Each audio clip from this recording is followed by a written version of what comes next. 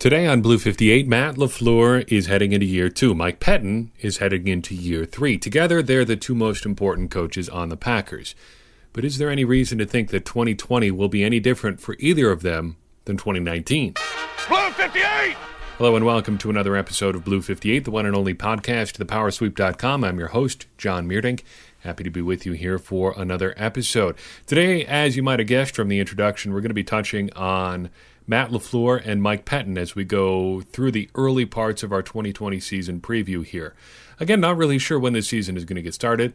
The latest update on discussions between the NFL and the Players Association is they're starting to talk about money, specifically the problem that is the 2020 salary cap and the 2021 salary cap and the salary cap for years beyond that. It looks like they're going to start to go down. And the Players Association seems to want to spread that hit over multiple years, while the owners would rather have it all happen at once. It gets pretty complicated in a hurry, so we're not going to go into it super in-depth on this show.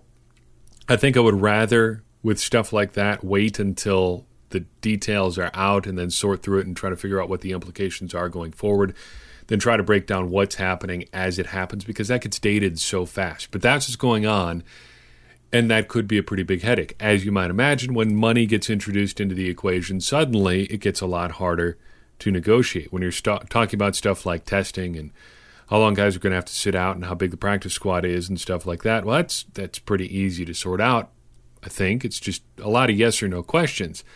But when you start talking about money and how much and when, things suddenly get a lot more complicated. People care about that stuff for some reason. Hard to imagine why, right? So we'll just wait and see exactly what happens and try to figure out the implications going forward. If there is a big drop in 2020, though, that could get ugly in a hurry for a lot of teams. The Philadelphia Eagles, go look and see how much money they have allocated towards the 2021 cap already. It's pretty wild. The pay-as-you-go model is the way to do things, and Russ Ball has kept the Packers in really good cap shape. Before we get to LaFleur and Pettine, wanted to follow up on a couple things from the last episode and point you towards what I think is a really good piece. My colleague at Acme Packing Company, Paul Noonan, put together a good piece examining something that could play a big role in the 2020 season if and when that gets started. And that is the role of 11 personnel versus different personnel groupings for the Packers. Typically, the Packers have been an 11 personnel team, and if you remember back to take your eye off the ball and times when we've talked about this before, 11 personnel means one running back and one tight end. If I close my eyes and I think about what the Aaron Rodgers Packers offense looks like, I picture 11 personnel, and you probably do too. It's probably some combination of Jordy Nelson and Greg Jennings and Donald Driver, or James Jones mixed in there. One of those receivers, or a group of three of those receivers, Randall Cobb in there. A tight end like Jermichael Finley or Jared Cook or Richard Rodgers if you're a little bit on the unlucky side. And then one running back, whoever that might happen to be. By and large, that's how the Aaron Rodgers era offense has gone. Sure, you sprinkle in some two-back sets, heavy personnel when you really need it, but by and large, it's been a 3 wide receiver, 1 running back, 1 tight end sort of offense. Paul's piece takes a look at whether that's even a good idea for any team to run in 2020. Is it an efficient offensive set to be in?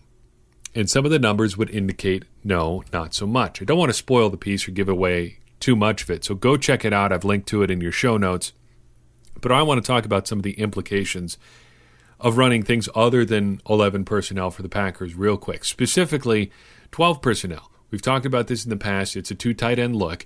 And if you just look at the tight ends the Packers have on their roster right now, it's easy to start getting a little bit excited about the possibilities here. So you've got Jace Sternberger, Mercedes Lewis, Josiah DeGuara, who's probably more fullback than tight end, but he's still going to be a tight end who does some fullback things and some slot things and some traditional tight end things too, and Robert Tonyan.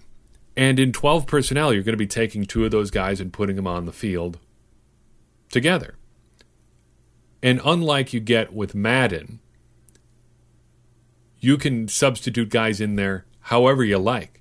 Take whatever 2 guys you want from that list of 4, and you start creating some really interesting possibilities. You want to go run heavy? Marcedes Lewis and Josiah DeGara. You want to get a lot of size and speed on the field together? Well, you roll out Jay Sternberger and Robert Tonyan. You want to really throw some weird backfield formations out there, maybe Aaron Jones and 2 real big guys in the backfield together? How about Josiah DeGara and Jay Sternberger together? If you just want to go for a traditional inline tight end with a big slot sort of look, you pair Marcedes Lewis with Jay Sternberger or DeGara. You can do a lot of interesting things and create a lot of different matchup problems for the opposing defense just with those 4 guys and a single running back. And that's the sort of thing that I think can get you a little bit excited about the Packers offense. Yes, they didn't add a receiver in the draft this year. Yes, the only new receivers on the roster, substantively new receivers on the roster, are Devin Funchess and Reggie Begelton, and a couple undrafted guys, but that's really kind of beside the point. But that's not to say the Packers won't have options on offense. And if you read Paul's piece, you might find out that running things other than the traditional Packers 11 personnel look might be the best way to go anyway. So check that out. I hope it gets you as excited about the 2020 Packers offense as it did me. Following up on the last episode, got a couple good questions from Rudy, the good question asker. He posits a couple things about Brian Gutekunst here.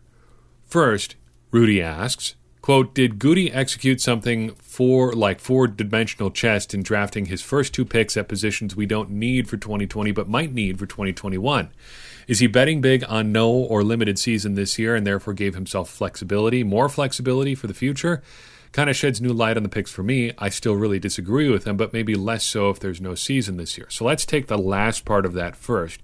If there's no season this year, does that change how we look at Brian Gutekunst's 2020 draft? I tend to think not, because I think this is a roster building strategy that is kind of time agnostic here.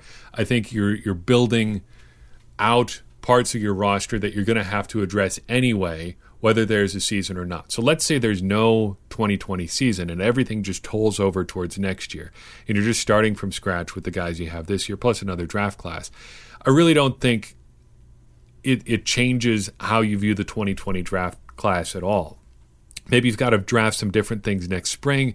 I don't really think so. I don't really think it's that big of a change, because whatever you would be drafting next spring probably is coming out of a college football season that didn't happen either. So you're not going to get a whole ton out of those rookies either. And the rookies that you had from 2020 were on the shelf for an entire year too. It just starts to break down there a little bit. But what I do think is happening is something different entirely that is also a very defensible strategy for Brian Gutekunst. And it's something that we happen to have talked about before, strengthening your strength. Depth is a really fungible thing in the NFL. It can change really quickly. It can be defined differently at the drop of a hat. Say, let's look at running back, for example. Right now, the Packers would seem to have a surplus of good running backs. They have Aaron Jones. They've got Jamal Williams, who were both good in their own ways last year, Jones especially. And now you've got A.J. Dillon, a second-round pick, added to the mix. Well, let's say, just for the sake of argument, in the first game of 2020, whenever that might be, Aaron Jones plants his foot to cut up field and turns over his ankle. He's on the shelf for a month and a half with the dreaded high ankle sprain. Suddenly your depth is just 2 guys again. You're back to where you were last year with Tyler Ervin in the mix. Tyler Ervin, probably not really a full-time running back type guy anyway. So really you've just got A.J. Dillon and Jamal Williams, who have really pretty overlapping skill sets, and you don't really have a ton of depth anymore. Just like that, it's all gone. So even though you don't technically need A.J. Dillon, you get him because you think he's good, and he can give you depth at a position where depth can disappear really quickly.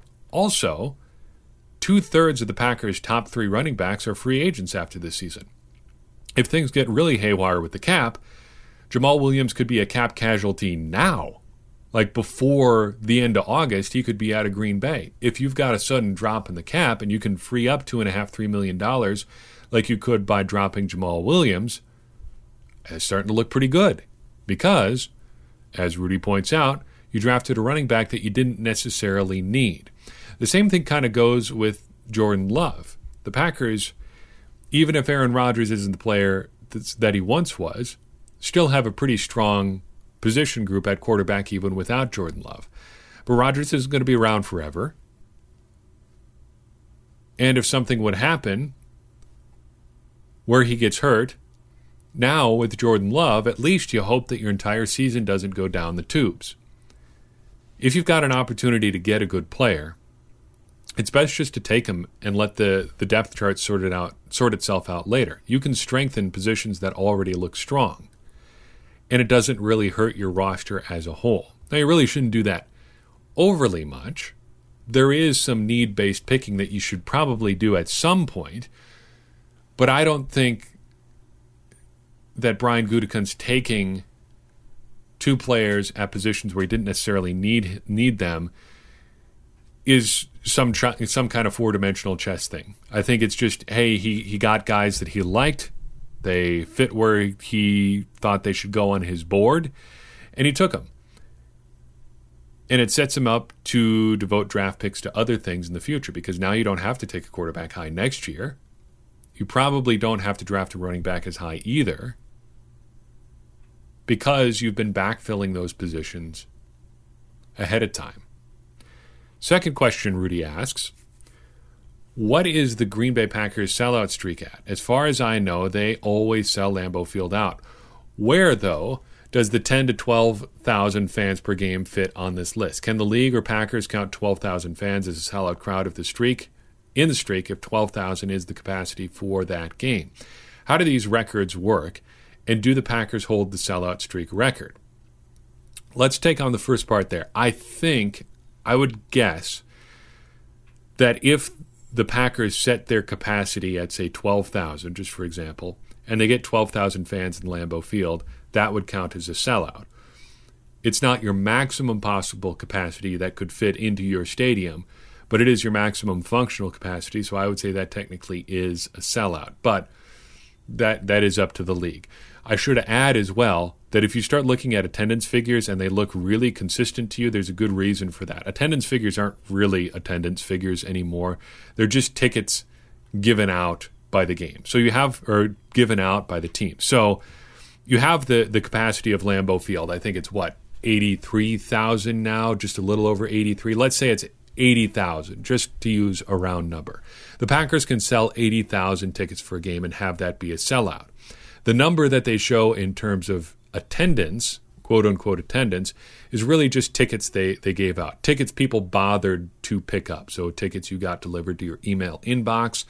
You picked up physical tickets from the ticket office, stuff like that. It's not necessarily who actually came through the gate because teams have just decided that they're going to do whatever they can to inflate their attendance numbers anyway. Very rarely do you get true estimations of how many fans were actually at a game. So don't get too hung up on the attendance figures ever. I do think that if the Packers reduce their capacity to 12,000 fans, it would count as a sellout because if you just sell all the available tickets you have for the game, that is kind of by definition a sellout. I don't know exactly how those records work because there is a lot of variance in stadiums, in where teams have played, and it gets complicated in a hurry. For instance, there are actually two sellout records in the NFL. The Packers have the record for the longest sellout streak of all time for home football games. But the Packers have not played all of their home football games in the same city. As you'll remember, for quite a while, they played a couple home games a year in Milwaukee.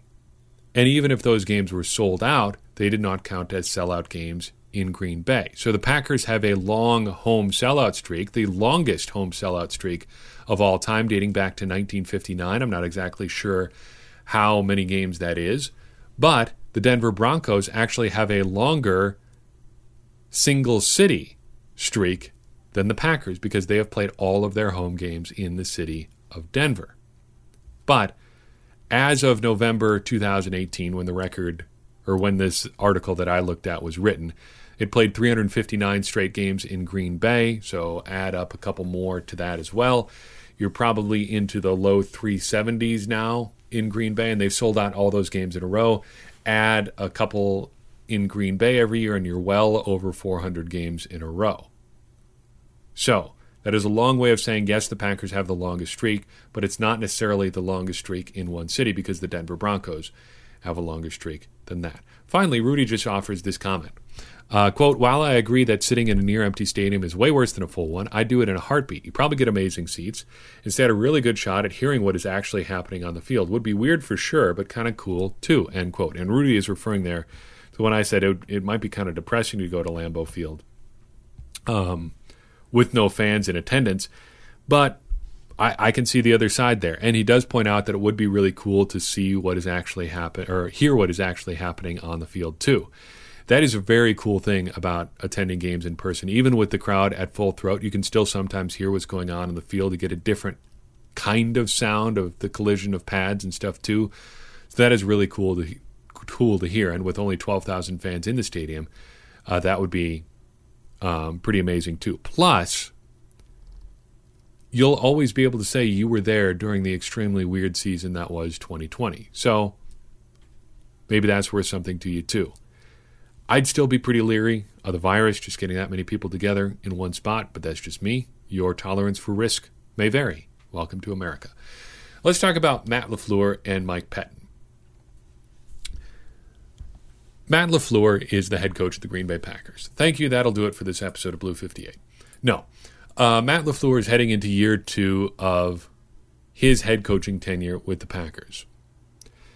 If we look back on year 1, we will see a season that wasn't all that different numbers-wise from Mike McCarthy's last year. Scoring, the Packers were 14th in 2018, about the same there in 2019. Weird emphasis there. Yards, the Packers were 18th in 2018. They were 12th in 2019. Explosive plays had actually a few less in 2019 than they did in 2018. Culture-wise, you could see things were pretty different.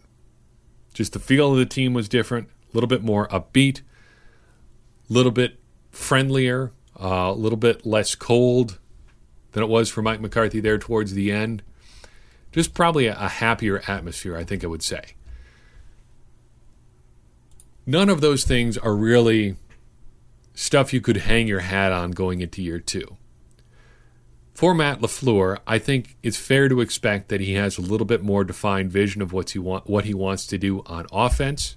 Maybe has a little bit closer personnel to what he would really like to have on offense. And should have his system a little bit more firmly implemented than he did last year. A lot of smart people have pointed out that playbook-wise, 2019 was basically like 60% McCarthy at least, just the things that the Packers were running, maybe 40 to 45% LaFleur. Peter Bukowski of the Locked On Packers podcast did some interesting stuff about this. I don't want to miscredit him, but I think he did a lot of interesting stuff about that, so check out his feed for some stuff about what the Packers offense actually looked like in 2019 compared to McCarthy. But breakdown-wise, there was still quite a bit of the McCarthy Packers in last year's squad. I think that'll be different this year. In terms of what to expect from a second-year coach, I'm not sure you can really get a grasp on how a guy is as a coach until year 3. I conducted a very unscientific experiment today. I wanted to look at how a guy's record was in year 2 with the Packers versus year 1 compared to how the previous guy did in his last season. So we've got quite a few examples of Packers history of coaching changes. Dating back to Vince Lombardi, there are 11 coaching changes in Packers history. And that gives us a fairly broad look at how guys have done in year 2 with the team versus how the last guy did in his last year. In his second year with the Packers, Vince Lombardi's team recorded 8 wins. The last year of the previous coach, the Packers only had 1 win. That is a 7-win improvement. Lombardi's successor, Phil Bengtson, had just 8 wins in his second year with the team, compared to Lombardi's 9 in his final year. That was a decrease of 1 win. Dan Devine had 10 wins in year 2 after Bengtson's 6 in his last year. Bart Starr had 5, a drop over the previous coach. Forrest Gregg had 8, an increase of 3 over the previous coach.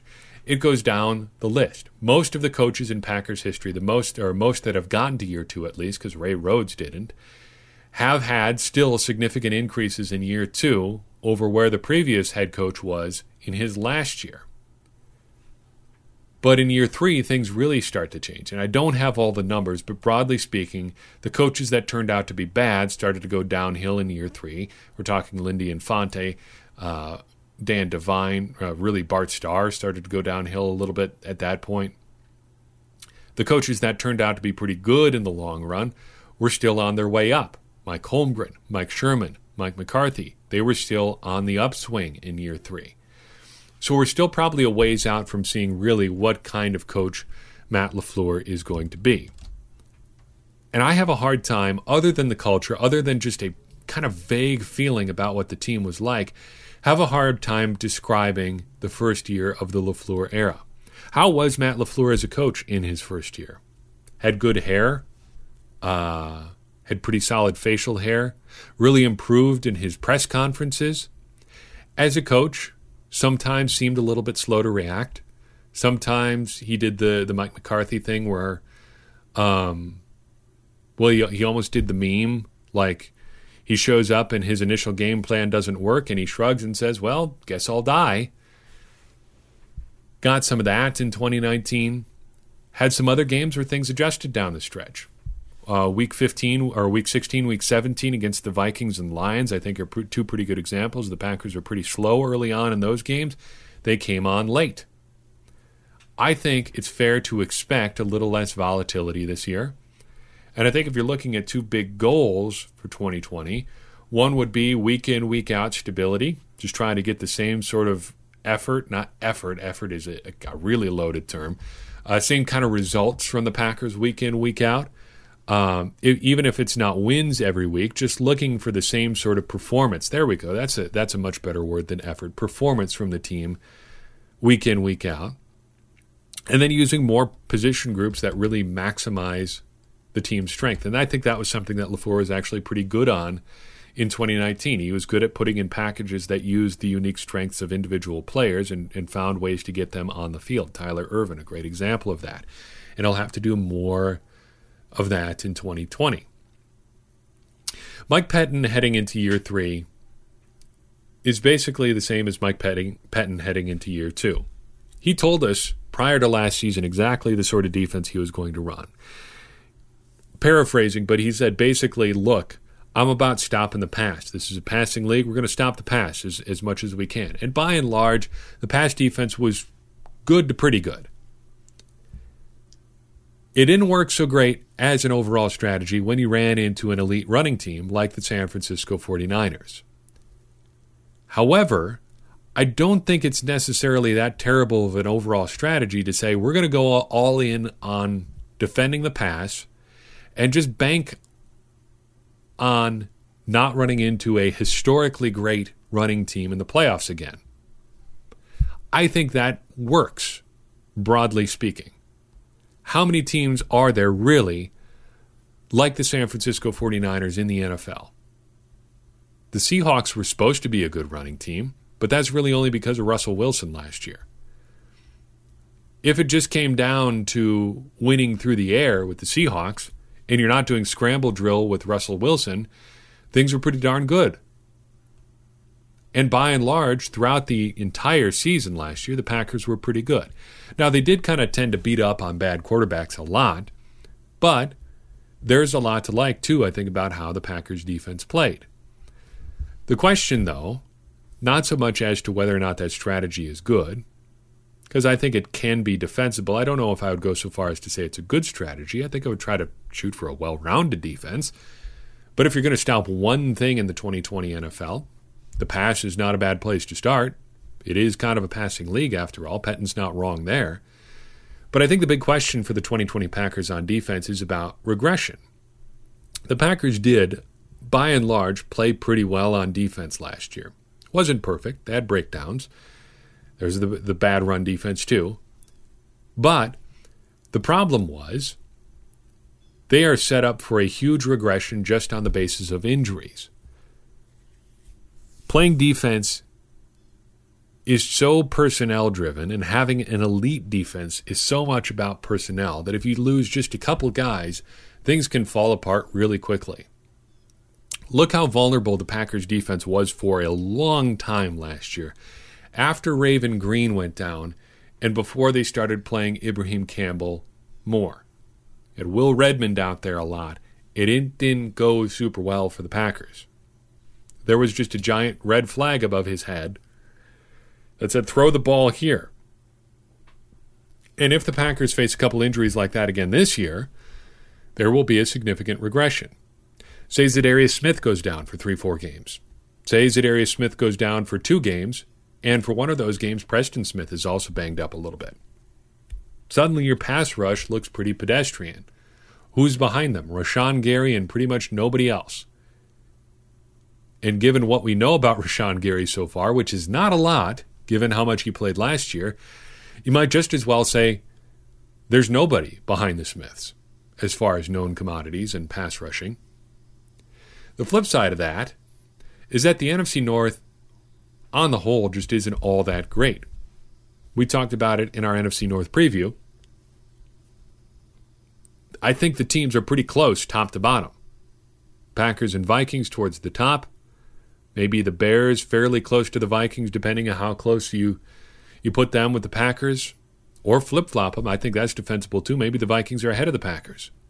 And then the Lions somewhere behind the 3 of them. But maybe not that far behind. After all, they did take the Packers down to the wire in both games last year too. The Packers could be just as good again on defense this year just because they're going to face a lot of bad in the NFC North. They get 6 games against the NFC North. That's 2 games against either Mitchell Trubisky or Nick Foles. 2 games against the Detroit Lions, who always seem to be trying their very best to beat themselves. And 2 games against the Minnesota Vikings, who are always a little bit of a wild card. They played the Packers tough the first game, played the Packers fairly evenly for most of the second game, and then Kirk Cousins just kept checking down and then missing check downs, and then the Packers offense woke up a little bit, and that game was over all of a sudden. Suddenly Aaron Jones is sprinting down the sideline, and the game is over. The Packers can rely on a lot of that again this year, I think. I don't see a lot of reason to think that the other NFC North teams put a lot of distance between themselves and the Packers. As far as goals for Pettine for 2020, I think a little bit more consistent run defense, finding a third pass rusher beyond the Smiths. However you do that, getting Rashawn Gary out there more, lining him up in different places, just figuring out a different way to use one of the other guys you got out there. And then finally figuring out what to do with Josh Jackson or Montravius Adams. If you're not going to play him, just get rid of him. It's simple as that. Don't keep these guys around just as roster fillers. Don't spend a lot of time making a mistake just because it costs you a lot of draft capital to do it. That'd be it. Those are my thoughts on LaFleur and Pettine. I'd be interested in hearing yours. What do you think of Mike Pettine and Matt LaFleur going into year 2 of their partnership together? Good, bad, indifferent? I want to hear about it. Let me know. Let's keep this conversation around the Packers going because, as we all know, in continuing that conversation is going to help us all continue to become smarter Packers fans. And as I always say, smarter Packers fans are better Packers fans, and better Packers fans are what we all want to be. That's all I've got for you in this episode of Blue 58. I've been your host, John Meerdink. We'll see you next time.